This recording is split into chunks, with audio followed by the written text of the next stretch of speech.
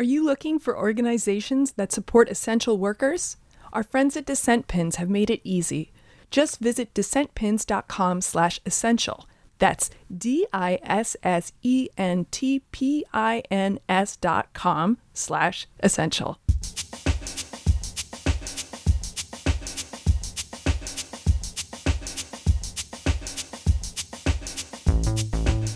Welcome to the Harper's Podcast. My name is Violet Luca, and I'm the web editor. If you've spent the lockdown in a major city, you've probably heard more birdsong than usual. Yet another subtle, disorienting facet of shutting down the economy and remaining indoors. But the birds aren't triumphantly showboating now that there's less noise from people. In fact, they're singing more quietly because there's no ambient din. Their songs only seem louder to us because we're able to notice them. This misperception is a reminder of how limited an anthropocentric worldview is. But it also shows us that how we interact with the natural world has consequences with varying levels of severity. In the July issue, William Atkins writes about one of the defining features of the Irish landscape, bogs. Peat has been used as a fuel source for thousands of years, but its industrial extraction has been disastrous to the environment in terms of carbon emissions and the immense toll taken on the bogs themselves. I spoke with Atkins about these strange, alluring places, which figure so greatly in the Irish imaginary, and the Irish government's decision to end peat extraction. This is a really beautiful piece, and it touches on so many different things, and it's quite lyrical. But for those who haven't read it yet and who haven't been to a bog in Ireland, what is it like to be there? I mean, the sights and the sounds and the flora and the fauna, if you could just put us in a bog state of mind. Sure. Well, I think the first thing to say is when we talk about bogs in Ireland, we need to think about a few different categories and subcategories. First, there are two kinds of natural bog. So there's the blanket bog, which tends to occur in upland areas along the western seaboard mostly. Tends to be quite shallow, inaccessible, and therefore has not been industrially exploited as a fuel resource. And then there are the deep raised bogs, so-called, that dominate the Midlands west of Dublin, which is the heartland of industrial excavation of peat and the heartland of this story. And there are very few pristine, active, untouched bogs left in Ireland, or indeed in the world. Most of these have been damaged either by draining for agriculture or extraction of peat for fuel, either on a domestic or an industrial scale. But a natural bog for me is perhaps the closest we come in Europe to a desert landscape, by which I don't mean at all that it's dead, and it certainly isn't dry, but just that in its openness, its kind of spaciousness, its absence of borders, it gives us a glimpse, not just of wilderness or of somewhere that isn't ruled by human beings, but some kind of transcendence. That's my experience of these landscapes. They're made out of peat, which is basically thousands of years worth of sodden, dead plant matter accumulated. And they're defined by their wetness. So their chief building block is this stuff called sphagnum moss, this deep green, tangled, acid and wet-loving plant. But the surface of the bog is also home to heather, to lichens, to fungi, to cotton grass, to this tiny carnivorous plant called the sundew, and to dozens of species of butterfly and moth and insect, as well as birds like the curlew, for example. So they're flat, they're treeless, they're wind scoured, they're soggy enough that you have to constantly watch your footing as you walk across them. And this breeds a very close attention to their textures and substance because you're constantly looking at your feet. And they're highly exposed places, exposed to wind and to rain and to the sun. So in the winter, you're at risk of getting wet and cold. And in the summer, you're at risk of getting burnt. So in other words, this is all to say, really, they're places that we have historically avoided. So that's the kind of living, the active bog. which is extracting carbon from the atmosphere as its constituent plants die and decompose. And we'll come on to carbon. But then there's the excavated or the harvested or the mined bog. And that's an entirely different environment from an actual bog. So an excavated bog, an industrial excavated bog of the kind that I write about in this piece, they're some of the worst places I've been on the planet. I don't know if you're familiar with this experience of your mind and your body somehow know instinctively when they're confronted with an act of environmental criminality. And these are places that have been really profoundly damaged. So picture an endless row of 2-mile long runways of black, scoured peat. So no vegetation, no bird song, often partly flooded with rainwater. So, as I was saying, a kind of a wet, black desert, but not living in the way that a desert often is living, but really a dead place. So those excavated bogs in the Midlands of Ireland, they made me think of two places. The first was the drained bed of the Aral Sea in Kazakhstan, which was destroyed by the Soviet Union in the 60s and 70s. And the second was a nuclear test zone in the Australian desert. I mean, they are dead places. They're kind of horrifying places in lots of ways. And so what I wanted to do partly with this story was to set the living bog, that kind of place of ecological abundance and richness for all its sparsity and harshness, set that living place against the kind of the moonscape or desert of the excavated bog. Right. And speaking of watching your footing, all of the strange objects that have been retrieved from bogs that were mummified in the peat, sometimes for thousands of years. And one of the more remarkable cases is Old Krogan Man, a body discovered near Lullymore in 2003. Can you tell us more about him in terms of archaeological or religious terms? Sure. Old Krogan Man was excavated from a private peat digging, as you say, not far from Lullymore in the Irish Midlands. And he's not unique by any means. Ancient human remains have been dug up and continue to be dug up periodically from Ireland's bogs. It's in the nature of peat that it preserves organic matter that falls into it. So one of the challenges, for example, that peat diggers face is the abundance of this stuff called bogwood.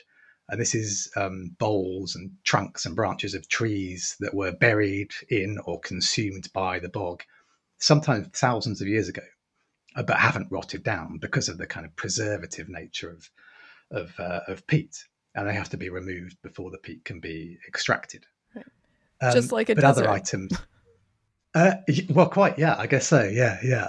And other items, I mean, as well, as you say, leather shoes, Bibles, ancient casks of butter that might be centuries old that are still fresh enough to be eaten, just about. And as you say, bodies as well. And these are usually, so the thinking goes, usually victims of sacrifice. A lot of these bog bodies, as they're called, have been unearthed in marginal regions, borderlands between adjoining ancient kingdoms. So in a sense, the bog in Ireland, it's always been a kind of no man's land, a place outside the quotidian, the everyday. And I think I say in this piece, they're places where a life can be made to disappear. They're marginal. They've always been marginal, and they continue to be marginal in one way or another. And it's not really known how Old Krogan Man died. His Others nipples have were been cut found off. garroted. Yeah, I mean that may have done it. I was like, what? Okay, geez. Well, and I think there's some question as to whether that was before or after death.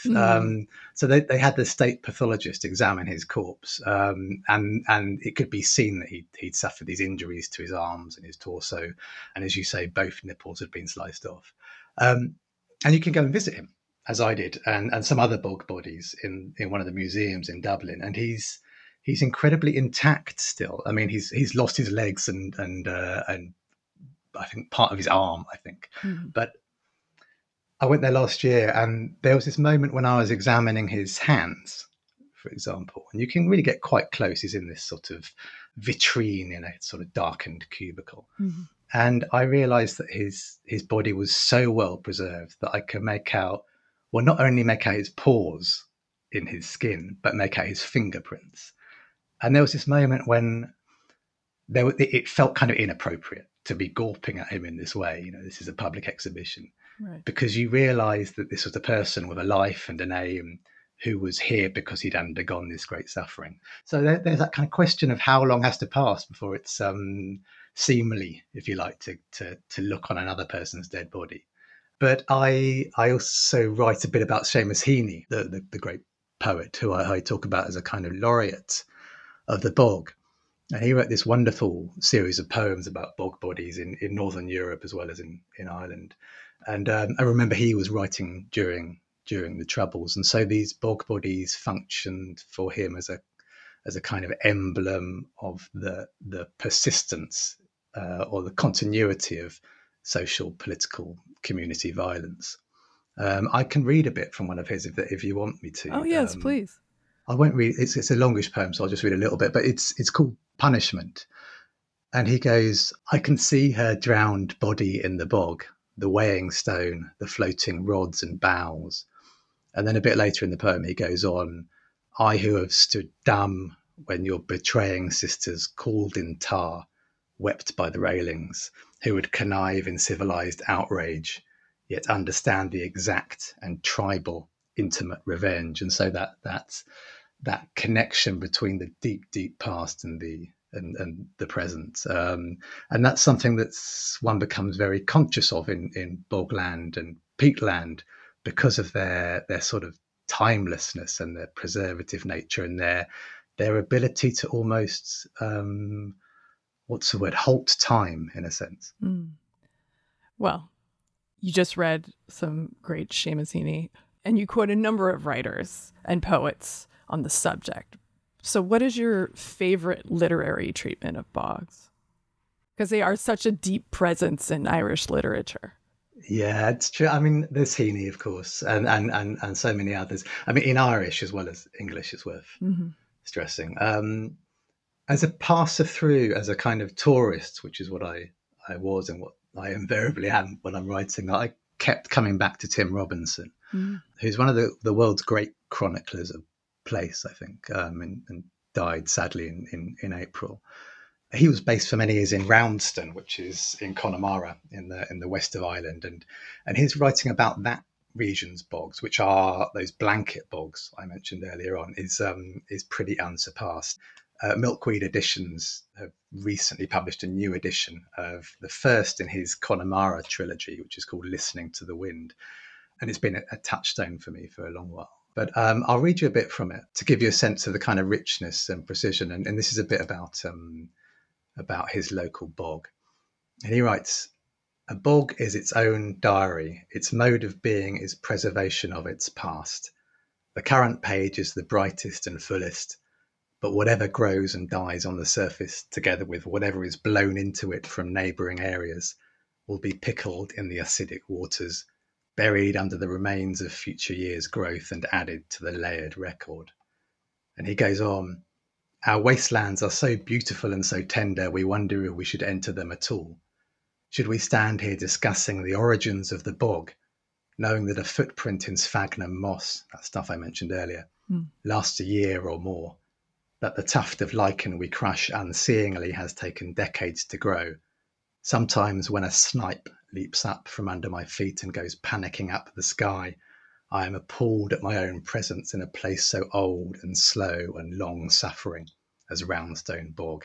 And it occurs to me actually that idea of a place that's old and slow and long suffering is really resonant in terms of some of the places I saw when I was researching this piece.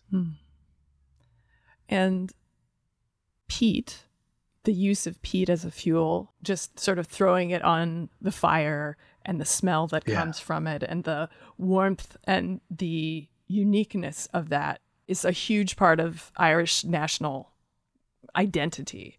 And for most of history, bogs they are essentially antithetical to Western ideas of what land is supposed to be, because you can't grow crops on it. You can't develop on it, build a house or whatever. And so making them useful, as you've alluded to, it's kind of decimated the ecosystem of the bog. And also there are these massive carbon emissions. But then those contradictions and how bogs are at once wild and like a no man's land, as you were saying, and they can also be used have been used as a form of economic self-sufficiency, make them really fascinating.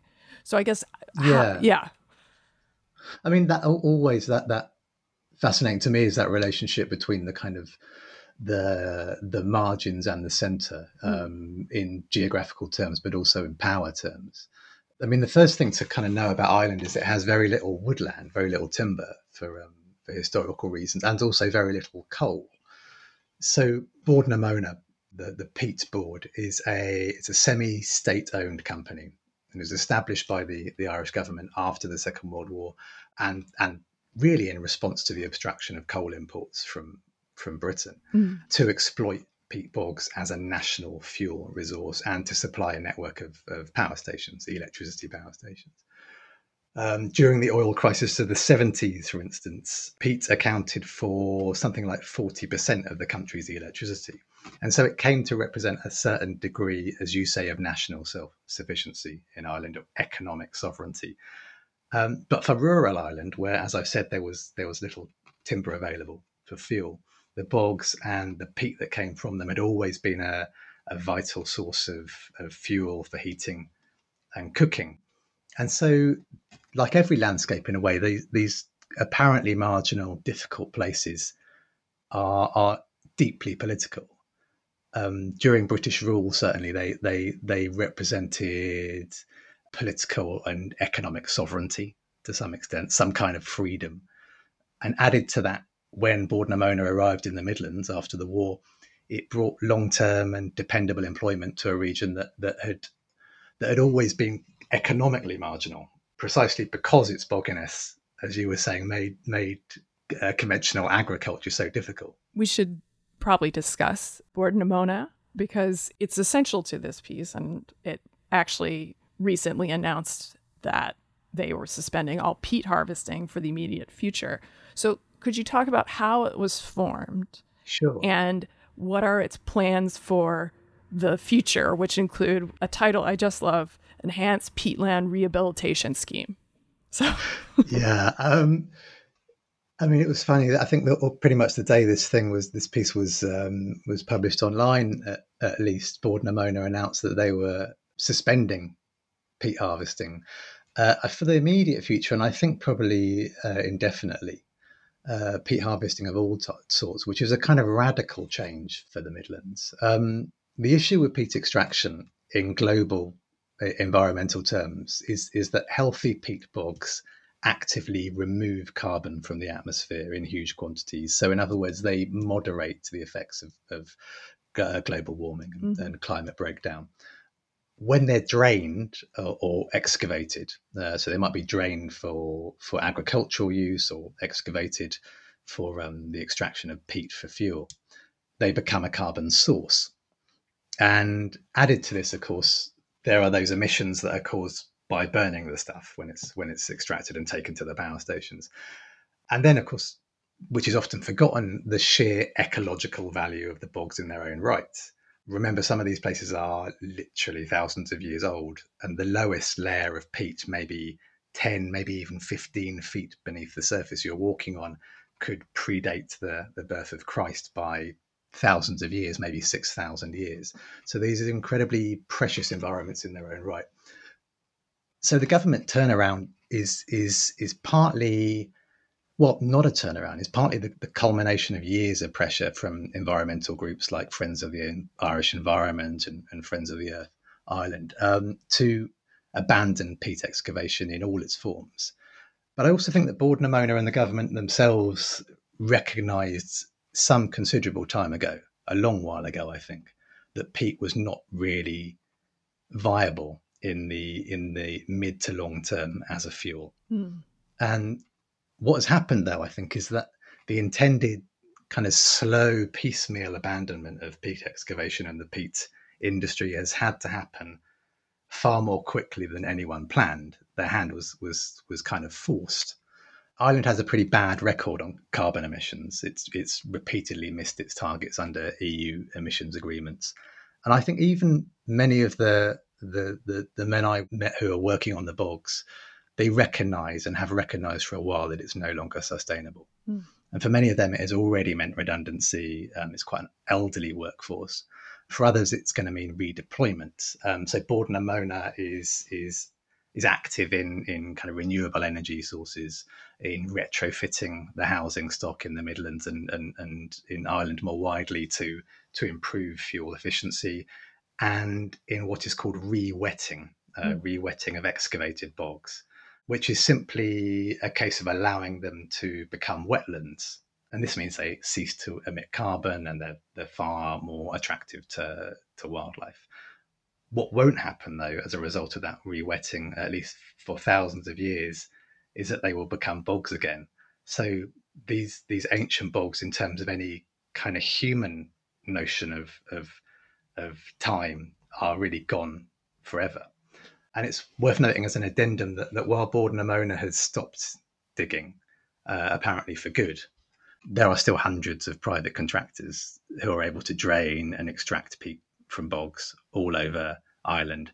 And the damage they're doing on a kind of ecological, local basis, but also, of course, in terms of emissions to Ireland's bogs is as great as that done by Borden and Mona. So as a problem, an environmental issue, an ecological issue, a local issue, that remains quite significant. And why is that? Is it just because the bogs are located on private land, or? In some cases there will be. In some cases there will be traditional rights of common rights of turbary, as it's known, to extract peat from those bogs. There are still some families who will harvest peat for their own hearth and for their own heating. But yeah, I mean, a combination of private land, often a lack of confidence in who exactly owns that land anyway. But also there's quite a lot of common land persisting, which will be the rights to which will be owned by particular households ancestrally. Mm.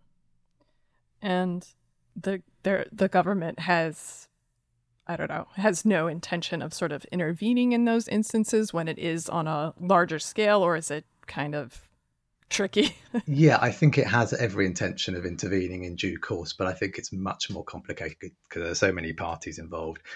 Those private bogs are contested in a way that is even more complex than the bogs owned by Borden and Mona. And one of the characteristics of bogland is that by its nature, it's isolated. And again, I mean, thinking of deserts, they're hard places to police. The jurisdiction there is challenging. There are few witnesses in these places. And so one of the reasons environments like bogland can easily be exploited or damaged or illegally excavated is that there's no one there to say, don't do that. Right. In the last paragraph of the piece, you write, quote, "Nobody ever believed the peat was deathless, or that its removal at an industrial scale was anything less than violence done to the land and the country's strictly limited Irish patrimony. But even despoliation can look like an act of largesse in certain circumstances," end quote. Similarly, after reading your piece, one could say that this is a case where a necessary, if belated, attempt at conservation can look like an act of disenfranchisement and abandonment. Do you see the peat industry as a harbinger of a more widespread pattern as governments increasingly try to reckon with climate change by placing limits on these extractive industries? And is there a way for governments to avoid these ripple effects, like with as you're talking about, lots of, redundancies and layoffs? Yeah, I mean, it's. I think disenfranchisement and abandonment is unfortunately is what many former Borden and Mona employees feel has happened, and it derives, I think, from a kind of, a sort of innate, universal political improvidence, right? The failure we've seen all across the world, and none of us are innocent of this, to contend with the reality of climate breakdown. Right. But a stage has been reached, I think, this is my sense, where And actually, this was a sense that was really intensified by my time in the Midlands. Whether we can confess it to ourselves or not, the crisis is on us. It's upon us. Mm-hmm. And so we're all panicking. And that includes governments. It even includes corporations, I think, who are beginning to understand that the crisis is not short term or local, that it's global, that it's existential. And what we're seeing, I think, is chiefly political panic, which of course is also corporate panic, born of fear. And the victims of this are local as well as global. It's funny. I started to equate those black deserts I was talking about, those excavated peat bogs, with the wider climate crisis, and a bit like that, the kind of the drained Aral Sea I mentioned, or the nuclear test grounds in Australia. Those places, they feel like a kind of warning. This is what awaits us: silence and stillness, an absence of birdsong. It's a kind of hell on earth. Yeah, I mean, it is. I don't know. It's hard to imagine something like this being pulled off in the United States. So, good on the Irish government. Yeah, I share that sentiment. Actually, it's been too long coming. It's been done badly, but thank God it's happening. Yeah. You recently retweeted an op-ed by the travel writer Henry Wismayer in the Washington Post, which, as you summarized in the tweet, is about, quote, travel and travel writing as an extractive activity, end quote. Wismayer talks about how environmentally destructive the travel industry has become, its role in helping spread COVID-19, and the idea that the pandemic might force us to reconnect with the pleasures of staying put. As someone who's done a great deal of writing about both travel and extractive industries, what would you say about the connection between those two things? Has the requirement to stay put led you to any new thoughts about travel? Yeah, it's a great piece by Henry Wismayer. Yeah, I was reading about the Roman poet Ovid recently for some research I'm doing for a book I'm working on. And he was exiled from Rome to the Black Sea about 2,000 years ago. And I discovered there's this theory that which came to light in the 80s, I think. This theory that Ovid was never exiled at all, and instead he was safe at home in Rome, and that all these great exile poems that have come down to us were only ever intended to be read as kind of allegories of exile.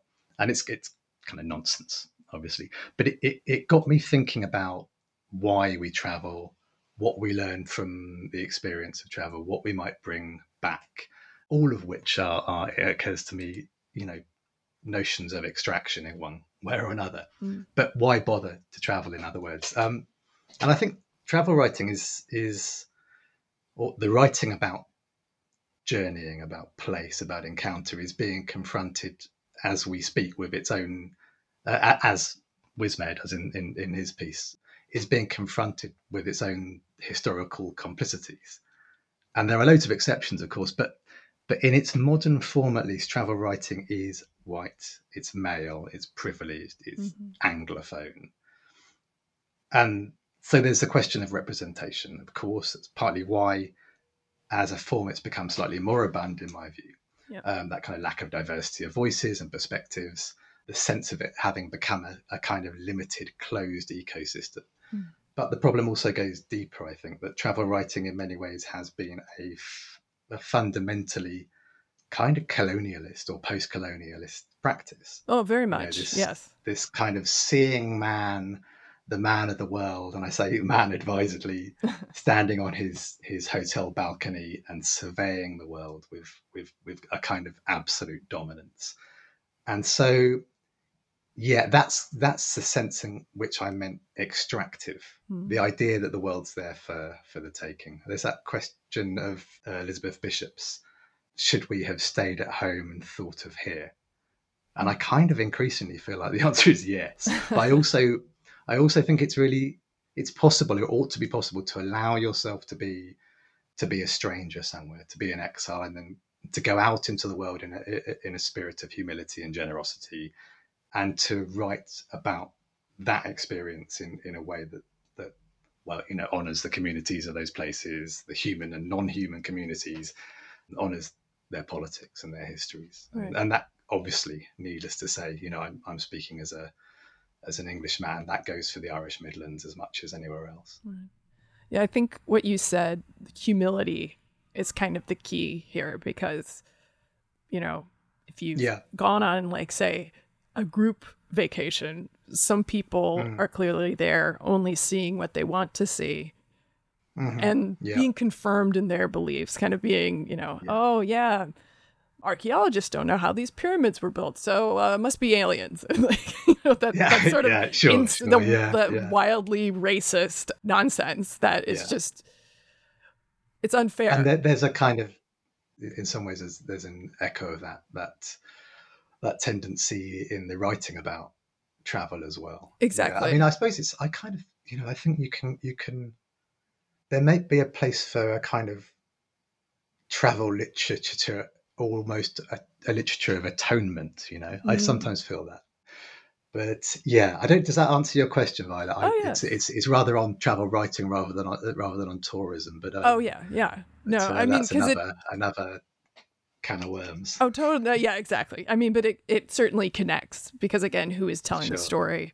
What perhaps are they looking for that you may not find because you're a woman, you're Black, you're whatever your identity is, it may not be available to you. So I appreciate humility. Like I said, I think humility is key. But yeah, absolutely. Is there anything else you wanted to talk about? I think probably and I was glad to get to mention Tim Robinson, actually. He was kind of a presiding spirit on this thing. So have you come across him by any chance? No. Do you know his work? No. I can't recommend it enough.